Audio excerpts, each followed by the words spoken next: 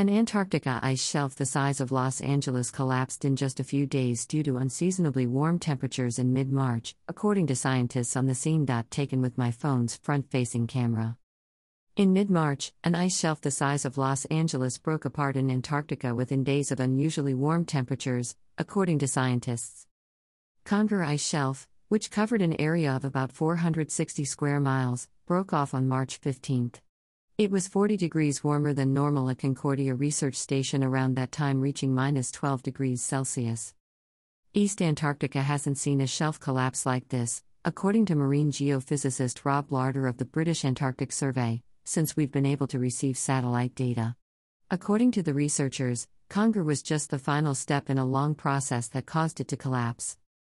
As the world's coldest and iciest continent, scientists are especially concerned about the recent warming trend. The area of ocean surrounding Antarctica that is covered by sea ice was predicted just a month ago to be at its lowest extent ever. Into the ocean, land-based glaciers and ice sheets have extended their shelves of ice called the Conger Glaciers. As a result, these ice sheets will not be able to feed ice into the ocean without interruption. Ice flows into the ocean from land when the shelf collapses, which causes sea level rise. This is a problem for coastal communities around the world. Uni of Colorado Boulder glaciologist Ted Scambos believes that record low sea ice conditions and wave action, which hit the shelf during the recent warm period due to strong northerly winds, were likely factors in ice shelf collapse. There were rumors that Scambos thought it might be a sign of things to come as the continent succumbs to the effects of the climate crisis.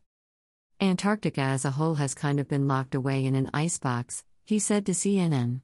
To remove ice to the edge of continent, it's been accustomed to being surrounded by this fringe of sea ice and to temperatures below freezing, and so those are big steps in terms of energy or the kind of processes that can happen. It's a good e.g. of how Antarctica responds to these record-breaking events. And that's what happened at Conger.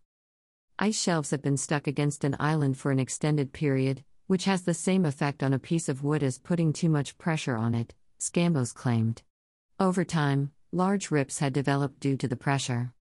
It's fascinating to watch what happens to glaciers when they lose ice shelves. Is at risk is a unique opportunity for scientists, Scambos said. Scambos described the shelf as not very large. A shelf braced against an island or even the coast of the bay, on the other hand, causes glaciers behind it to feel that there is a back pressure, an opposing force. As a result, removing the shelf makes them thinner and more fluid. A warming climate is making ice shelf collapse more likely, according to Larder. However, ice shelf collapses have occurred more frequently in West Antarctica, which is warmer than East Antarctica, over the past 40 years. Una shelf supporting Thwaites Glacier, nicknamed Doomsday Glacier, may come off in 5 years, according to a study released in 2013. Scambos and his team of scientists flew over Thwaites Glacier, which is the size of Idaho, to reach their study stations at sea. Read more. St. Peter's University wins an NCAA tournament game to reach the Elite Eight. Bridgerton recap, Mr. Duplicity. Taylor Hawkins, longtime Foo Fighters drummer, dies at 50. At least one scrambler told CNN that he could see major cracking in this ice shelf, places where the ice is torn apart as a clear sign to Earth-changing climate. For this reason, claims Larder that it occurs less frequently in the East Antarctic than in the West. According to Larder, the ice sheet in East Antarctica is gaining ice in the middle and losing ice along the edges. Though it's not out of whack overall, some outsiders appear to be struggling. Researchers have been watching the Totten Glacier, which if its ice shelf collapses, could raise sea levels by about 10 feet. He added recent record-breaking incidents in Antarctica show the issue is intensifying. As he put it, it's something that's hard to stop once it gets going. Sea levels will rise rapidly before the end of the century if we don't act now, according to the United Nations Environment Programme, UNEP. It was pointed out by Scambos that these consequences would be felt by children who are currently alive. And even though I won't be there to see it, there are people here with us today. They're a little shorter than most of us, but they're going to be there for that, Scambos continued. We owe them our best efforts, so let's get started right away. Coach K could be on the verge of retiring for the third time in as many years if things go according to plan. After Mike Krzyzewski's retirement at the end of this season, the NCAA tournament is a one-and-done affair. When Duke and Texas Tech in the Sweet 16, it will be seeking to reach its first Elite Eight since 2019.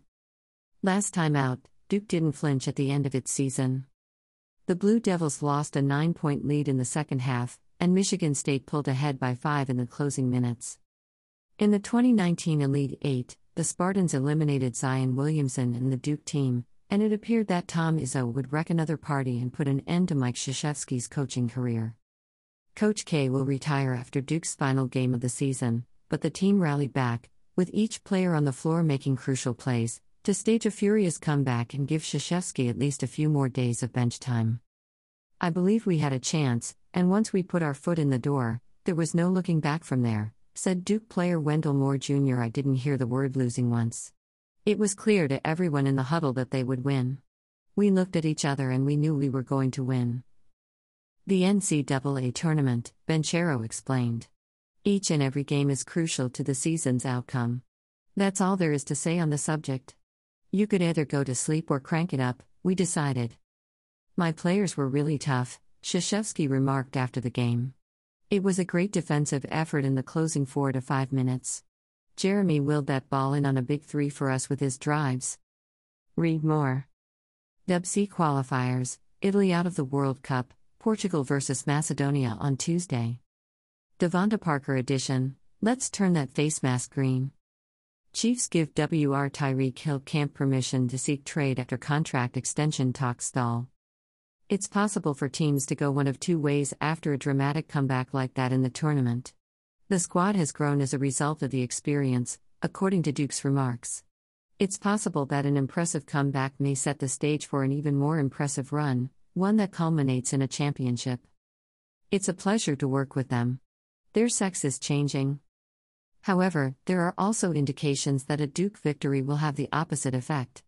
It may be difficult for the team to refuel the tank for another run at the Sweet 16 after putting in so much effort in the first round.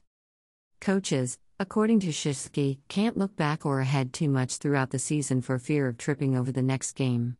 In Coach K's final game at Cameron Indoor, the players witnessed a textbook illustration of this.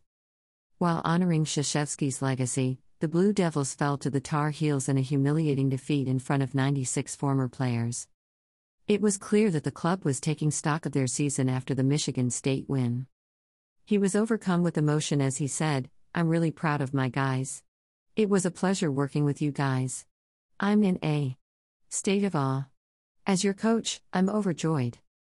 Even more interesting was the fact that, for the first time this season and for most of the season, he seemed to be willing to reflect on the past.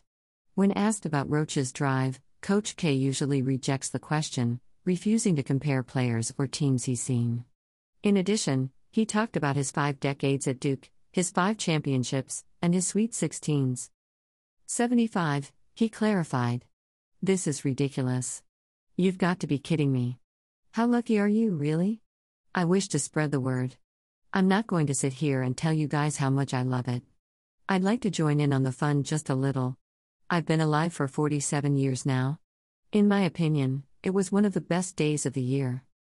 Were you strengthened by the Flames or was your mission successful? After 9:30 a.m. Eastern Time, the Blue Devils and Red Raiders will tip off at Chase Center in San Francisco. With Gonzaga's loss in the opener, the stakes have been up for both Duke and Tech. Now, winner will face Arkansas for a place in the Final Four.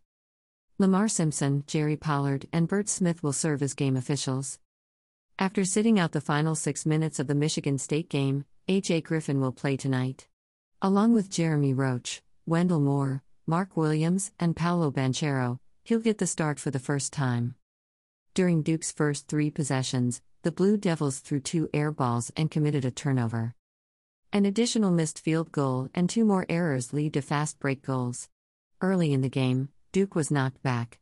K has called a timeout with the score at 10-2. The timeout appears to have worked. Banchero has a chance to tie the game at the foul line after the under-16, but Duke goes on a 7-0 run to take the lead. With 13 minutes left, the under-16s entered the game. At 8:17, the last child under the age of 12 had crossed the finish line. The weather is warming up, but it's still a tight match between the two sides. As of this writing, Duke has missed 7 straight shots and is without a goal for almost 4 minutes. Out in front 29-24 at halftime. Duke ended a 5-minute losing streak but was down 33-29 at halftime. Blue Devils opened the second half with a 5 of 7 shooting percentage and a 2-point advantage against Texas Tech at 46-40 at the under-16. Duke has arrived. At the under-12, the Blue Devils have a 49-47 lead thanks to a 9-1 run. On a lob, Williams was whistled for a foul. The game is currently 56-55 in favor of Tech, and Duke will have a chance to take the lead after the under-8. Here we go again. A Benchero three-pointer with 2:54 remaining gives Duke a 69-68 advantage.